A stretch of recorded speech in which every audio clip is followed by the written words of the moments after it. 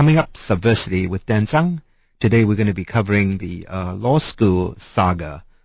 This has been a really hot week here at UC Irvine, getting national attention in the New York Times. Even this Monday morning, there is an article by its legal correspondent talking about this is not the way to start a new law school. This is Dan Zhang with Subversity here. Today we're going to be talking with two key individuals involved in this whole controversy or the reaction to this controversy. And we will go now to our interview with our first guest. This is Subversity here on KUCI 88.9 FM in Irvine. The opinions expressed on this show are not necessarily those of the Regents of the University of California, nor the management of KUCI. This is Dan Zhang, the host.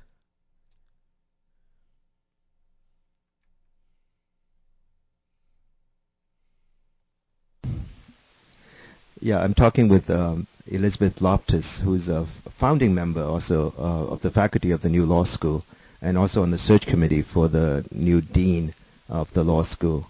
Welcome to the show. Thank you, Daniel. What do you feel that is behind this whole controversy of the candidate not being offered the job and then being denied the job? Was it really outside pressure, or was it just management decision that the chancellor says it was that he was incompatible with this chancellor in his work style or whatever?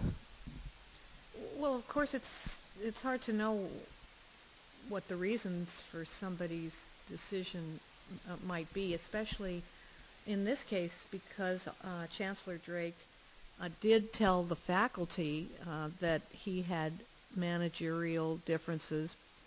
He also said that he had been learning things, but he was protecting the confidentiality of the sources of his information, and so he didn't feel comfortable revealing any kind of details about what he had learned or who he had learned it from.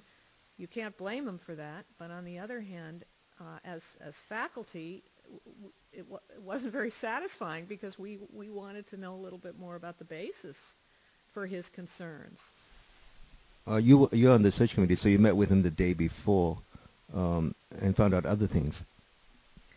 Well, Chancellor Drake did meet with members of the search committee on Wednesday, the day before the large faculty gathering, and it was at that meeting that he told us that there were voices of opposition that he had been hearing. I personally was very curious about the voices and did ask a question about was it one or two loud voices or was it an avalanche, and he actually said it was more like an avalanche.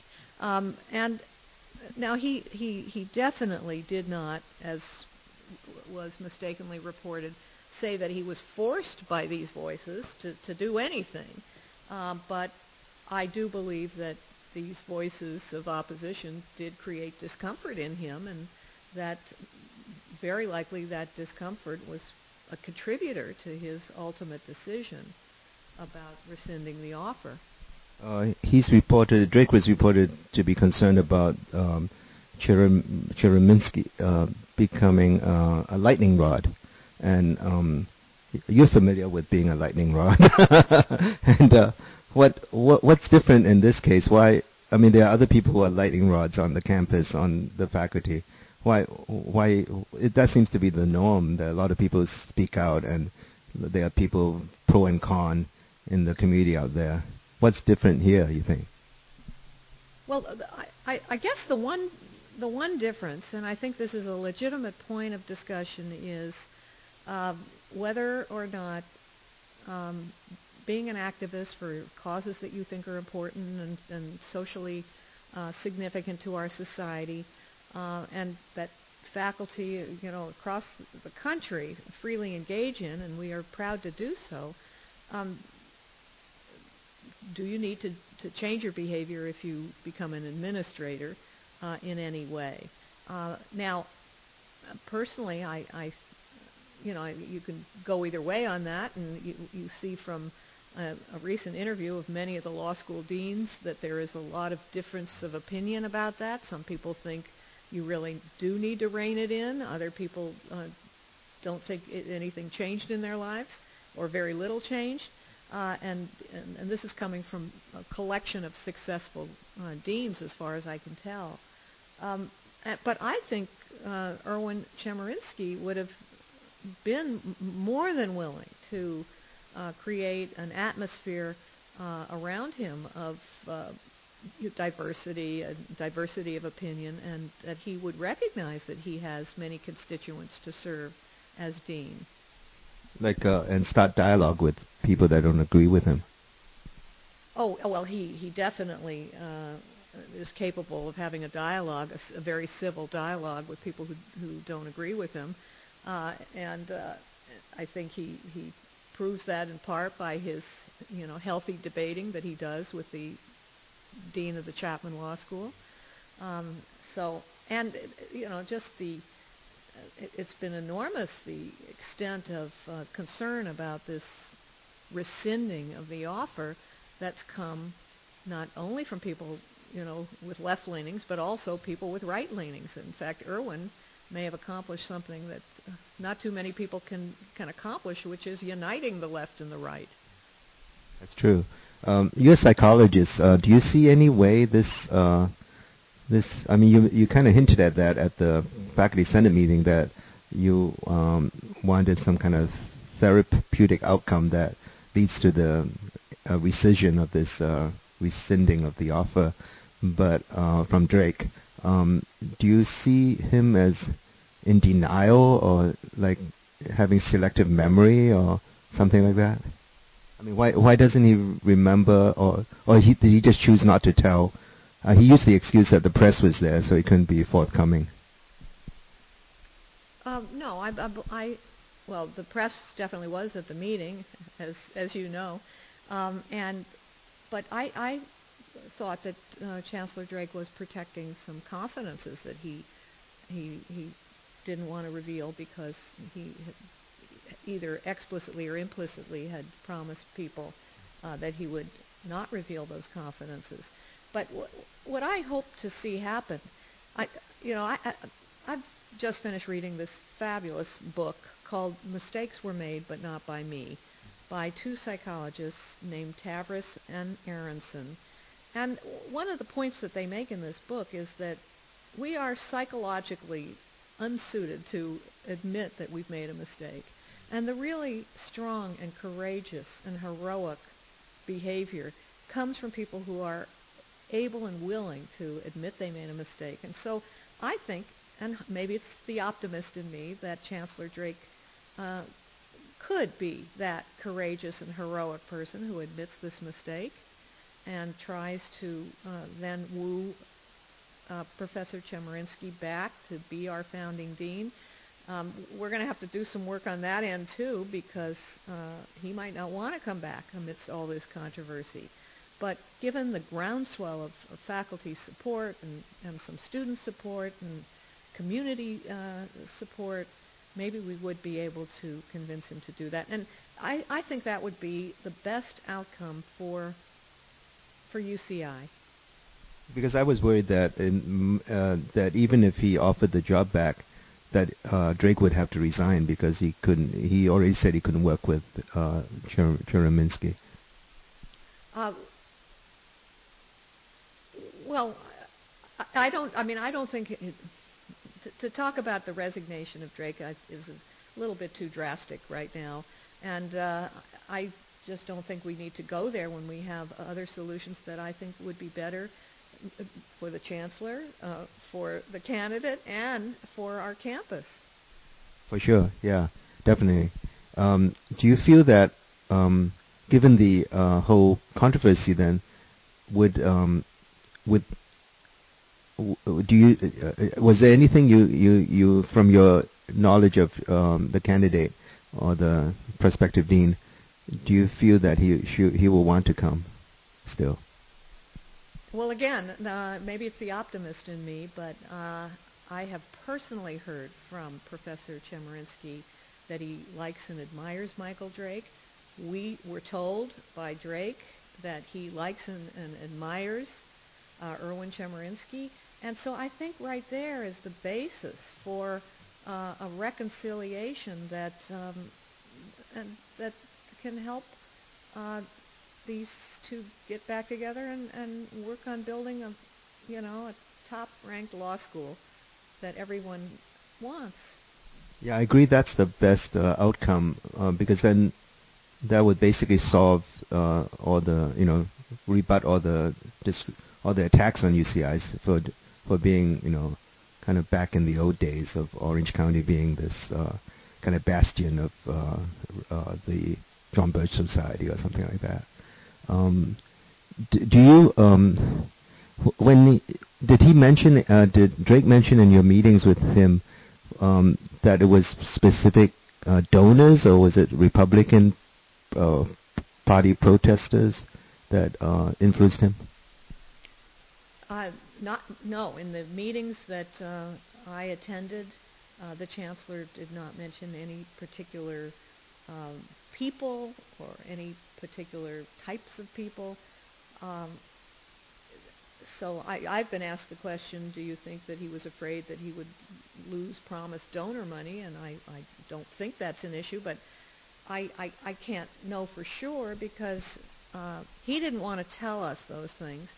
And it's only later that the media has produced examples of people who were likely to have been the ones who were communicating with Drake.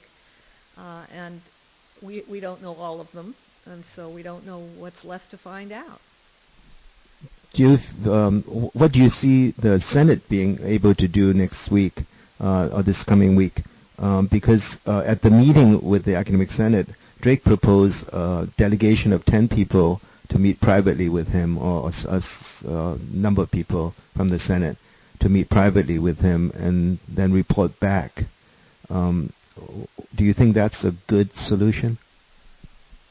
Well, that's not a bad idea. I think because then if you had a trusted group of 10 people who maybe he would feel he could talk with a little bit more without either violating confidences or offending people that have talked to him, maybe we would learn a little bit more about the basis for his decision, and that might make people feel a little better. The danger I see is if he gets people to swear themselves to secrecy. Then where are we? Is that then where are we? Well, that's a good question, but we. It's like the Intelligence Committee. You say the rest of the Senate can't know about this, and we just have people on the Intelligence Committee find out things, and then you're the inside group, and so the rest of the Congress or Senate doesn't know what's going on.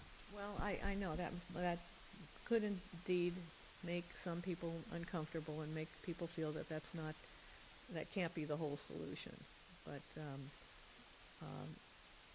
on the other hand, if you had some people listening and they happen to be people who ooze trust, that maybe it would help to placate some of the uncertainty and the concerns that have been floating around all week. You were hired, or you were picked as one of the founding faculty members of this new law school. Was that at the time you knew that Chemerinsky was being offered the job already, or what did they clear it with him? No, it happened before then, and I even found it slightly curious myself, and even said, "Are you sure this isn't something that we should wait until we have appointed a dean?" But our administrators didn't think so, and so I proudly accepted that position. Are you going to end your affiliation with social ecology, or what will happen? No, as a matter of fact, I've had a number of choices to make, but I found it too painful. The thought of leaving either of my departments, psychology and social behavior or criminology, law and society, and all the the colleagues and friends that I have made and built up over the last 5 years. So I decided I'm going to keep it all. I'll try to do what I can for the law school on top of it all. And so I actually have an appointment in the law school without salary from the law school. So just everything will stay the same from that point of view. So multitasking still. Yes, yes. One more set of faculty recruitments to worry about. More committee meetings. Right. Well, hopefully my various departments will recognize that they're not the only one, and that I've got to divide my time a little bit. So is there a priority on one of them, or it's up to you to choose where to put your energies at, or I mean in terms of teaching, I suppose. Well, basically my energy's been everywhere. So, and most of my teaching is cross-listed. So, I get people interested in psychology and people interested in law taking my classes, and that should remain the same. It seems it will be probably obvious that other people might follow suit too, because the law and criminology program has a lot of law people in there, so they might be asked to teach a class or so. Right. Well, we're certainly hoping that many people already on our campus will have a big role in the law school and interact with law school faculty, and that the newly hired law school faculty may end up having joint appointments in various departments around the campus. Do you think it's a problem with the fact that this is a privately funded law school? Would that make a problem with donors trying to dictate policy in future, if they haven't done it already? Well, yeah. Because we don't know for sure what's going on, but what I mean, I guess will the school be beholden to private interests? I guess that's the question. I guess I haven't had that much experience in fundraising, but I don't think that's going to happen, because faculty don't like that when that happens. And if it's too egregious, people are going to step in and put a stop to it. So, I think that's not going to be a problem. It definitely has an impact already. I talked to one of the people that's trying to raise money for the university, and they're supposed to start a capital campaign, actually, and about to start or maybe underway, and this certainly isn't helping right now. No, it's a big black eye for UCI, and we've got to step in and do what we can to fix the situation, but I feel pretty confident we're going to be able to do it. So this whole week, I think this week is an important week coming up. It's a very important week. There are going to be faculty meetings. We're going to hopefully learn more information and maybe make a little progress with some of the strategies. And I can tell you that it's been a week. My ear hurts from being on the phone so much with so many people. Have you seen any difference between junior faculty and senior faculty in their reaction? Or administrators? I mean, everybody seemed to show up at the meeting. There were people standing in the hallway, and there was really it was too many people for that room, even the room that people moved to. It seemed like I've never seen such an outpouring of faculty at anything else in my 21 years here. No, it was quite amazing, wasn't it? I mean, just amazing. And the email announcing that meeting went out at something like 11 o'clock in the morning for a 4 o'clock meeting. And there you saw those hundreds and hundreds of people streaming into a room that was too small to hold them. So as for whether there's a difference between the junior and senior faculty, everybody is buzzing about this, and everybody is concerned. And people, are different in terms of, how angry they are, or how angry they are in their expressions of anger, and what solution they want to see. But I don't see a clean difference yet between the junior and faculty and the more senior ones. In terms of, because everybody, I suppose a lot of, it's not really a personal thing, but in terms of faculty, but a lot of faculty are accused of being liberals. And so to argue that you're too liberal for Orange County actually puts a lot of people to start thinking about, are their jobs at risk?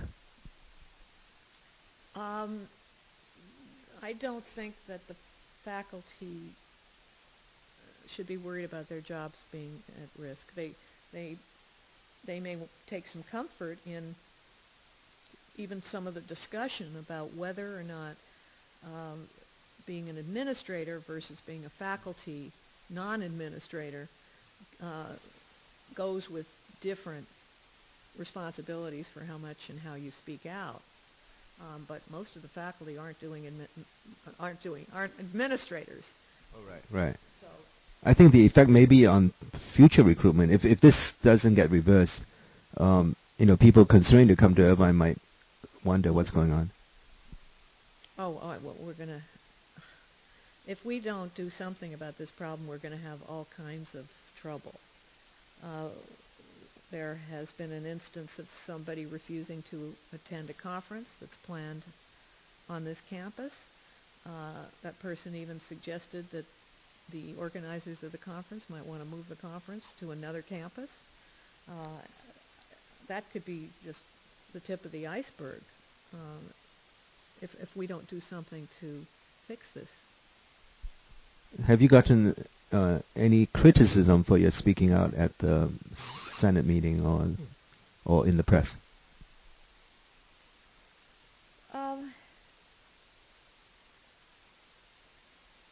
Well, actually, I have to say no. I've gotten plenty of praise for doing it, and encouragement to keep doing it. I did have one concern, and that was, and I wasn't quite sure what to do about it, because it had to do with one paper reporting a quote from me from the Wednesday meeting with the chancellor and the search committee, and that was that quote about, was it one or two loud voices or was it an avalanche?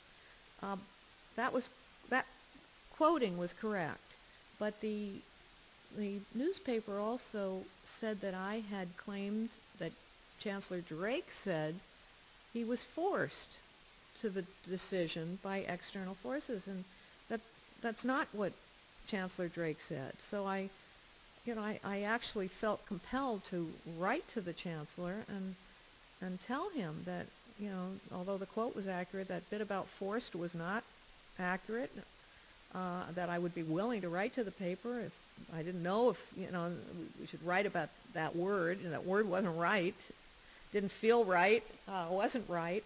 And so that's the only bit of discomfort I've had in this process of trying to speak out about this important matter. At first, I didn't answer the press phone calls because I wasn't quite sure what to say. I wasn't quite sure what my position was. I didn't want to step in there and make things any worse than they already were. But I finally decided that as a member of the law school faculty, I almost had a responsibility to have an opinion about what we might do and get out there and speak about that opinion. And so that's when I started answering the phone. That was our interview with Professor Loftus, Elizabeth Loftus, who's a founding faculty member at the new law school and also serves on the search committee. We're going to take a break. Now you're listening to Subversity here on KUCI. Our apologies to Professor Chemerinsky for mangling his name. I know that is a sensitive issue, and I hate it when people mangle my name, so I really apologize. Professor Chemerinsky has indicated that he cannot be on the show because he wrote us on Friday. I think I'd prefer not to say anything else about it right now. So that implies something's going on, and there are reports that they are in negotiation for a rehire. And we've also heard, and this is totally unconfirmed, that Chancellor Drake has flown out there to meet with Professor Chemerinsky. We'll be back with our next guest, which is Professor David Theo Goldberg, who's the author of a draft petition that is circulating that has over hundreds and hundreds of names, online petition that calls for Drake to rescind his rescission and offer the job again to Professor Chemerinsky. Let's take a little break, and we'll be right back. I'm here talking with David Theo Goldberg, who's the director of the UC-wide, system-wide Humanities Research Institute. Welcome. Thank you very much. It's a pleasure to be with you. You attended the Senate meeting yesterday. What did you think about what happened there?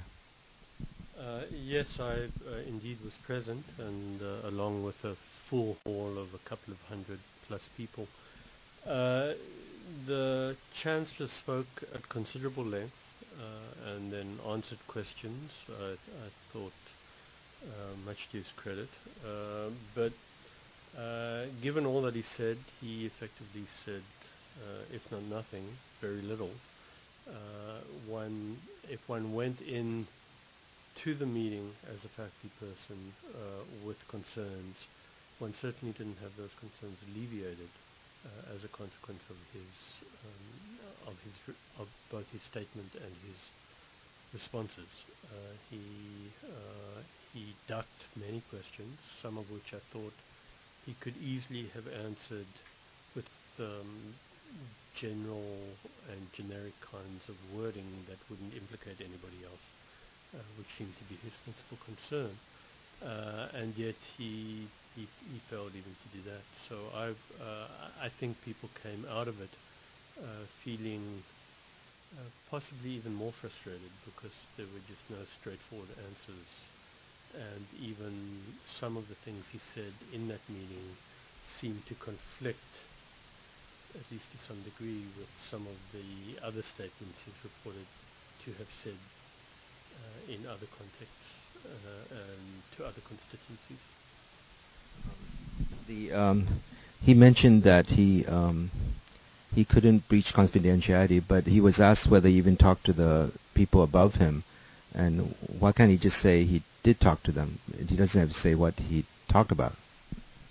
Yes, I mean, there are ways of answering questions. I mean, you can say I spoke to a range of people that included senior administrators, which he ended up implying he did anyway.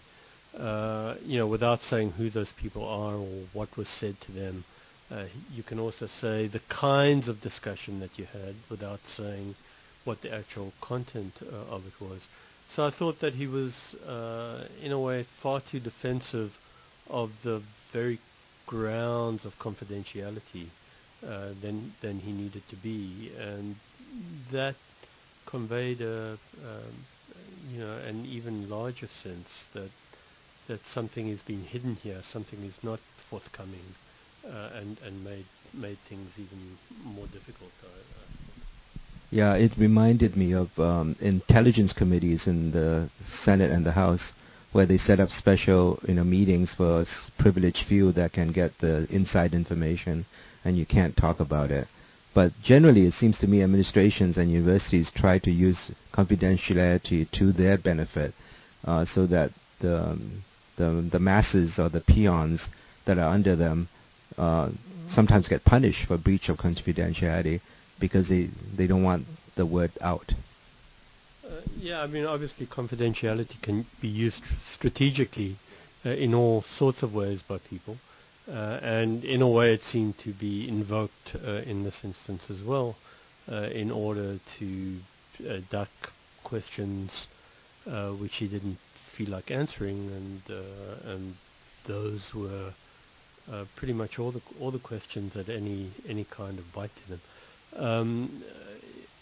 In his case, I mean, I think he could have retained justifiable commitment to confidentiality. I think that's a worthwhile thing to do, and yet have conveyed something of the spirit of what it was that drove him to this decision.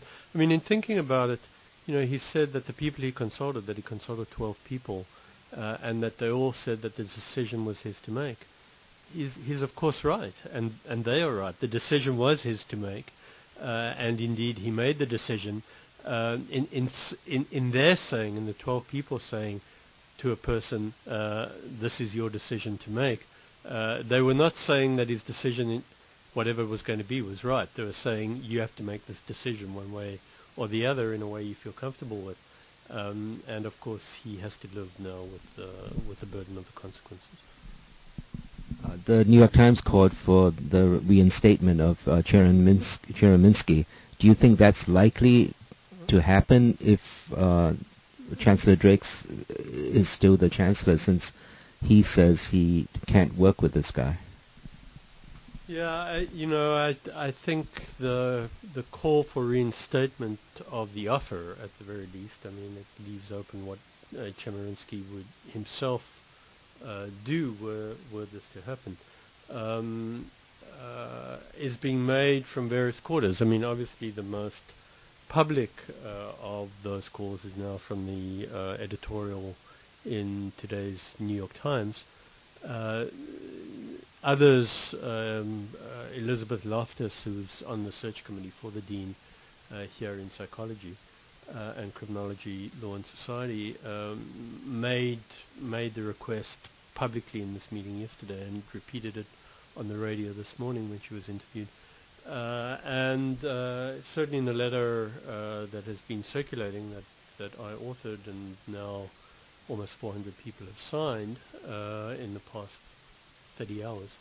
I ended the letter by requesting that the offer be reinstated, and clearly there are a lot of people who agree with that. It would be, it's very, Chancellor Drake, I mean, sadly is in a very, very tough position. Having rescinded the offer, he, in order to reinstate it, he would have to admit his wrongdoing, as the New York Times calls on him to do. And, that's not an easy thing to do, although it would be the honorable thing to do here. He, of course, would have to be convinced that he's made a mistake in order honestly to be able to say that, and that's up to him and, of course, his conscience in order to be able to do that. And then on the other hand, it logically, almost sort of as institutional logic, you have to wonder whether if the pressure grows for reinstatement, whether it's not an either-or situation. That would be extremely unfortunate. That is, Chemerinsky could not come, Chancellor Drake stays as Chancellor, or Chemerinsky's offer is reinstated, but at the cost of the Chancellorship.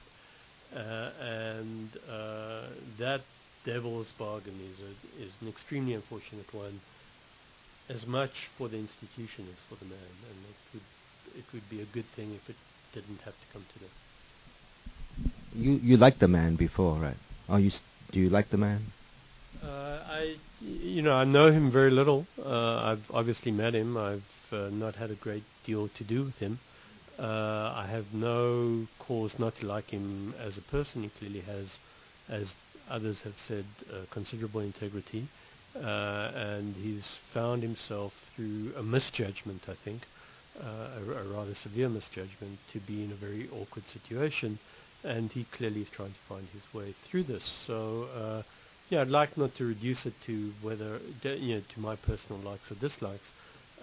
He strikes me as a reasonable person, and the things he's come out and said in moments of conflict over freedom of speech and so on, I think have been well reasoned and thoughtful, and he's shown some leadership for an institution that has faced some difficulties in the past year or two. So, it would be a sad moment for the institution, as I say, if this were the beginning of a demise for him. But ultimately, he has to face up to whether, given this, he can continue to command the trust and commitment of the many, many people who are working to make this a very good institution. I was also especially concerned that the press reports say that there was concern that that Drake seemed concerned that Chmielewski was or the opposition seemed concerned that he was too liberal for Orange County. But Orange County actually has changed, and this kind of perpetuates this discarded notion, it seems, of kind of white bastion, the old kind of John Birch type society type era that was in Orange County before. Yes, of course. I mean, the county and indeed the city of Irvine have changed enormously. The demography shows that there's still a largely majority white south of the county, and an increasingly diverse northern part of the county, and so the county divides along those kinds of demographic lines. But that too will change. I mean, obviously, is changing before our very eyes. And the university, of course, is a public university that serves the entire population, not just of the county, but of the state of California. And the student body is extremely diverse. I mean, we're almost at 70% Asian American in terms of the undergraduate population. And we're growing very fast and so on. So and the university and Chancellor Drake, to his credit, has said that the dean-elect, if one can call him that, the dean that was to be elected, has no more liberal progressive views than the chancellor himself on most all matters. And one has to take him at his word for that. I mean, if there is a political conflict at issue in this set of circumstances, it has to be tied to money, right? What else could it be, in point of fact? Or Republican kind of diehards in the county, because there was a school board.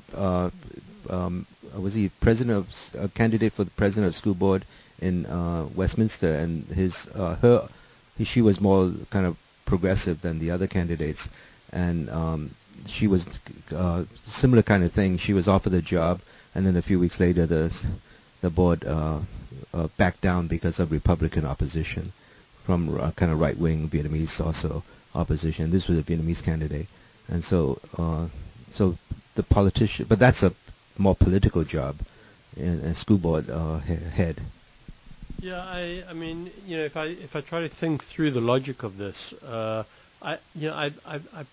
doubt that the chancellor or somebody in a position like the chancellor of the University of California, Irvine, would bow to that kind of raw political pressure. I mean, I would like to think otherwise, and Chancellor Drake has certainly conveyed that it's not that. I have to think that it would be tied to a deep concern on his part, and this is a hypothetical. I don't know that there is this at work, but if there are political considerations, it's tied to the pressure he was receiving, not simply in relation to political views, but how those the presence of that political view leading the law school would lead to the drying up of donations to the endowment of the university, and that's what I meant by connected to money. And so, you could see the way in which that might happen, that a certain lobby, whether it were Republican, whether it were a certain ethnic minority who wields considerable fiscal power, by donations or withholding donations, who knows? But it's conceivable that there were those concerns at work in all of this, and the reference to management. This is not the right person for the position at this point in time. That shorthand is signaling something larger and deeper that remains unstated, and we can only speculate. And the trouble, of course, with leaving it unstated is that it leaves it open to speculation, and that's an unfortunate consideration as well. Do you agree that the Academic Senate should pick 10 people or something and meet with him and Chancellor Drake in private? Yeah, I'm concerned that it be reduced simply to a committee. That it should probably run initially through the regular Academic Senate form and functions, so that representatives of the faculty have the capacity to make offer resolutions, and have them voted up or down. Of course, when you reduce it to a committee, representation becomes an awfully large issue, and a committee of 10 can't possibly represent the diverse interests over here. I suppose that if the committee were carefully chosen in order to represent not simply the whatever it is 9 schools of the university now, I'm not sure that's the right number, but whatever the number is, but also the diverse constituencies. Which 10 people can do that, so to speak. So I think the more transparent this is going forward, the more likely it is to reach a resolution that people can commit to down the road. Do you see there's a resolution in this? I mean, how do you see the Senate acting next week if they're gonna? I suppose they're gonna have a closed meeting and vote. Do you have any inkling how they would vote? Well, it would depend, of course, what they're voting on, right? So the suggestions, the resolutions that came out of the Senate, I think, would be awfully important. I'd be shocked if there weren't a resolution to reinstate the offer. I think that's the most likely of any resolution. Whether there are resolutions beyond that in order to censure the Chancellor on this action, that too is an open question. I've heard that hinted at, but I would think that the resolve to get him to rethink his decision is the most likely outcome, and I think that would be voted on. And given everything I've heard, I'd be surprised if that wouldn't receive a majority vote. I mean, anything can happen in the debate, of course, but I've not heard anybody, and I've spoken to quite a lot of people, including people in the upper administration. I've not heard anybody who has come to the defense of the decision that was made in this instance. That's not to say they've not come to the defense of the Chancellor in his own person, but there's a distinction to be drawn between the decision and the person. And everybody I've spoken to across the board, and I think one sees this also in the range of people that have signed the letter, people who otherwise would be hard put to agree on almost anything, seem to be agreed on this. Yeah, I'm quite amazed that the faculty are so united, and that they showed up with maybe even 400 people, I think, yesterday. There were like 30 people on each row, and there were at least 10 rows, I think. It's 10 or 15 rows, and people were standing around on the sides. On the petition, on the letter that you drafted, can you talk about the process you went through to include stuff? Yes, good question. There was, very quickly when the news broke on Friday, on Wednesday morning, I'm on a number of listservs, as I'm sure most everybody else is. Might not be the same listservs that I'm on, but there was an expression of outrage, of concern. Stories were floating left, right, and center. It was not clear exactly what was at issue, other than that an offer had been made, a contract had been signed, and an offer had been rescinded. I mean, that much was clear. And I engaged in the conversation, the online conversations of various sorts. I read what people had to say. I had some conversations with colleagues, and when I went for a walk with my partner in the evening, as we do in summer evenings, it just struck me that that writing an open letter might be the best way to go, as a way of trying to, and circulating that to see what kind of interest there would be in signing such a letter. it actually surprised me how quickly the letter came out. I mean, I sat down in 15 minutes. I had a letter drafted. I tweaked it a little bit, but it was more or less formed in my mind. And having done that on Wednesday evening, I then circulated it to a couple of people on Thursday morning, and then put it into this online petition form.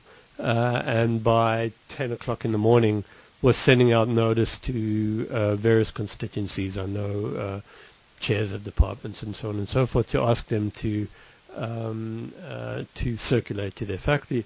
And I got responses from you and others, saying, can you tweak it here, can you tweak it there? And I tweaked one or two little things, but I thought there are already people signing this. Let's leave it as it is. And it took on a life of its own. And you could say that there's a signature for the last 30 hours. There's a signature every 4 minutes or so, which is quite extraordinary. Yeah, and also got cited in the LA Times and in the Register, and other, the press mentioned it right away, practically. Did you try to limit it to reinstatement or the offer being given again, and not go beyond that, or was that deliberate? Yes, that indeed was deliberate. In writing the letter, I thought that the focus should be on the process and on the decision. I did not think, certainly I had the authority in my own voice and in the attempt to voice the concerns of others, to go beyond that. So I try to focus on what was known from what was being said, what was reasonable to infer without inferring too much, and to crystallize in a crisp and clear way what the at least initial principal issues were in relation to this judgment, or call it misjudgment. What I'm now calling the disappointment, right? The appointment and the unappointing, or the disappointing, which is also a disappointment for so many of us with respect to the actual candidacy of the potential dean. At the meeting, the Senate meeting, Dr. Drake seemed to imply that there was some problem of, of rank, I suppose. It's more like, or what do you call that in the military sense? If you go over your step and go beyond what your superiors want you to do, and you don't listen to orders, it seems like that he was implying that was some of that. Yeah, it was hard to know exactly what to make of some of the statements, including the one to which you refer. I mean, a kind of insubordination kind of claim, right? He clearly didn't want to foist the decision on anybody else, even while not giving enough, not to leave one thinking, what kind of pressure did you come under? Obviously the regents have backed away from him. I mean, there've been a couple of statements from regents, even the leadership of the board of regents. Donald Bren has backed away. The only person or people who've said nothing are the principal leadership of the University of California. There's been no statement I've seen from. I haven't looked on the UCOP website, but.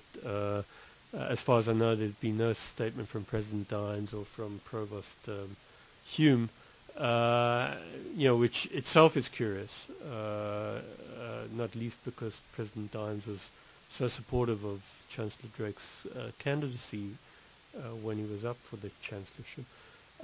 So one wonders about that. I mean, where they stand in relation to all of this, and is Chancellor Drake trying to protect his superiors from being embroiled in this mess, and is he, honorably taking the fall for what was a decision that was largely his, but not only his? It's hard to know. I mean, he's saying that's not the case, that it was his decision alone. So I guess one has to believe it. He says the buck stops here, yeah. And I don't know if I talked to anybody else. I mean, I talked to people, but I don't know if they're really who they are. How about this? The other implication he gave, I think, was that Mr. Chernivtsi would still write stuff and not listen to him about the focus of his writings or whatever. Well, here too, there's multiple controversies, I think, sort of in the claim. I mean, it's of course, as Chemerinsky himself indicated, when one becomes a dean and one becomes a senior leader in an institution like a university, the institutional position requires one to be careful about what one says and how one represents. One is not only representing oneself, now one's also representing, in a very real way, the institution. And he's right. There's something real about that. Chancellor Drake was careful to note yesterday in the open meeting that he was not requiring him not to continue to write.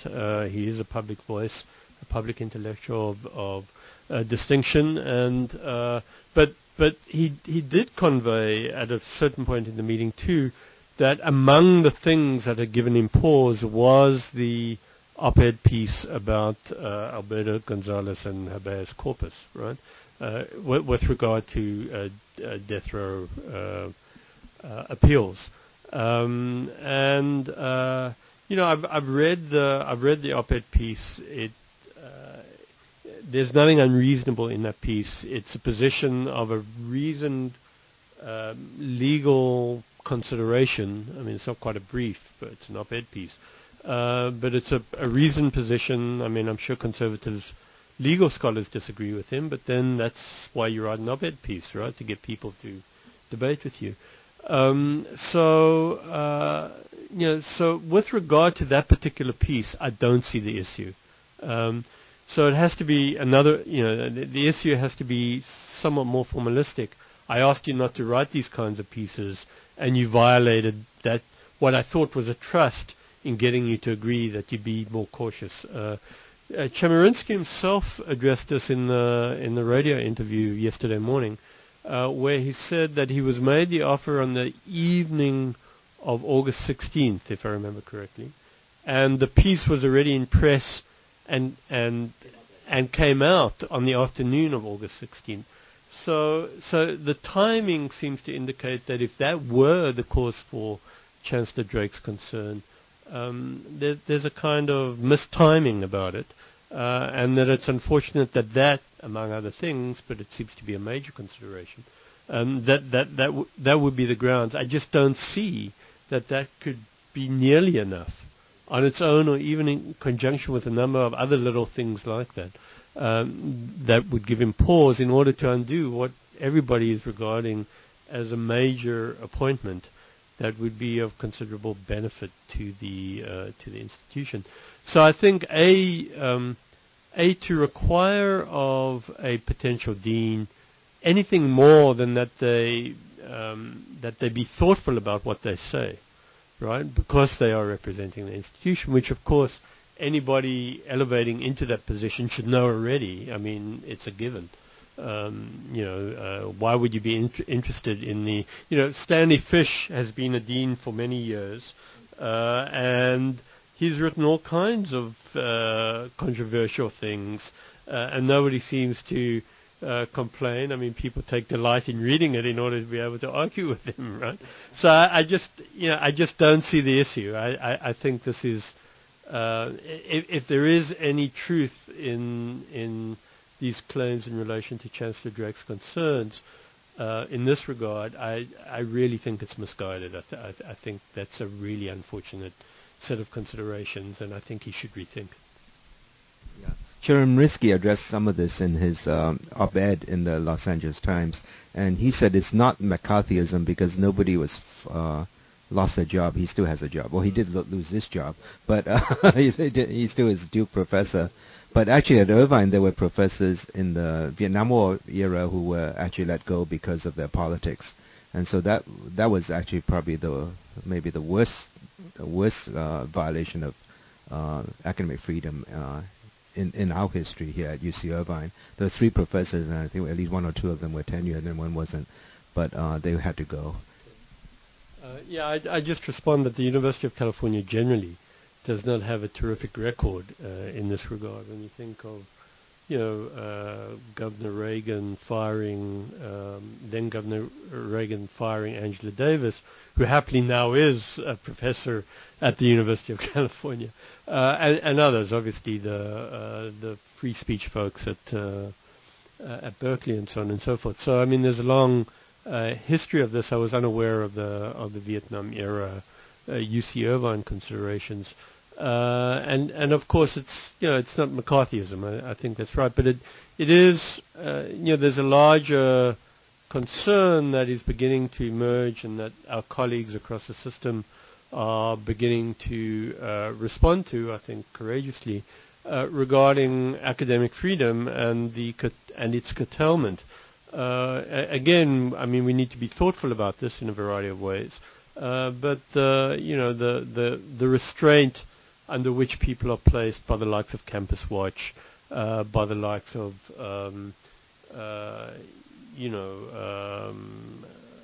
considerations having to do with criticism of Israel, and so on and so forth. These are very, very real things, and people are losing jobs over them nationwide. I mean, not at the University of California. The Ward Churchill case, the Finkelstein case, I mean, both of them are more complex than this, but more recently, obviously the Joseph Massoud case at Columbia. More recently, the Nadia Abu al-Hajj case, which is I think of all of them, maybe along with the Massoud case, but maybe even more so. Nadia's case is really the most distressing, because she's a really, really fine and careful academician. With a stellar record of academic excellence. And to go after her, I think, is the height of hubris, quite frankly. Usually, do you believe that is it one person going after, or is it a group? Yeah, it's quite often a mix, right? I mean, it's a group who might instigate it, or even an individual who might instigate it. And then either other individuals get involved, or a group gets involved. In the case of Al-Hajj at Barnard and Columbia, it was a person who started an online petition, gathering something like 1,000 signatures in order to say that her scholarship was shoddy. I warrant to guess that 99% of those 1,000 folks have not read a scholarship, other than to be told that somehow she was attacking Israeli archaeology, right? It would surprise me if people had largely read her work at all, because if they had, they would realize how very, very careful she is, right? Having read her work. Very often this is the case. I mean, if one reads the like of David Horowitz's work. I mean, if you look at the 101 Professors, or the 100 Professor book, or whatever it's called, the scholarship in that, if one can warrant to call it scholarship, and I hesitate to do it, that is so shoddy, and so shot through with error, and the likes of other strident right-wing critics, like for instance Dinesh D'Souza, are demonstrably pitiful as pieces of scholarship. I mean, quoting half sentences in order to be able to represent or misrepresent people's work, intentionally, I think is just terrible scholarship. And these are the people who are driving groups in order to tell the rights of what otherwise are good scholars. I'm reminded of a statement by a candidate for the Dean of Humanities here. In comment, she was asked to comment on the Ward Churchill case during an open forum, and she said, I think with considerable honesty, but also and courage, but also she was exactly on the money. If folks want to find something wrong with anybody's work, they will find it. That was David Theo Goldberg, who is the drafter of a letter that's circulating online. You can find that link to the petition online to ask Chancellor Drake to rehire Chemerinsky on the KUCI Subversity website at kuci.org/DTSANG. Thank you for listening. We had Elizabeth Loftus also on the program, and we're tracking down a rumor that that Chancellor Drake is now meeting or is about to meet, has flown out to North Carolina to talk, begin negotiations, and that's just an unconfirmed report. This is Dan Zhang signing off for Subversity.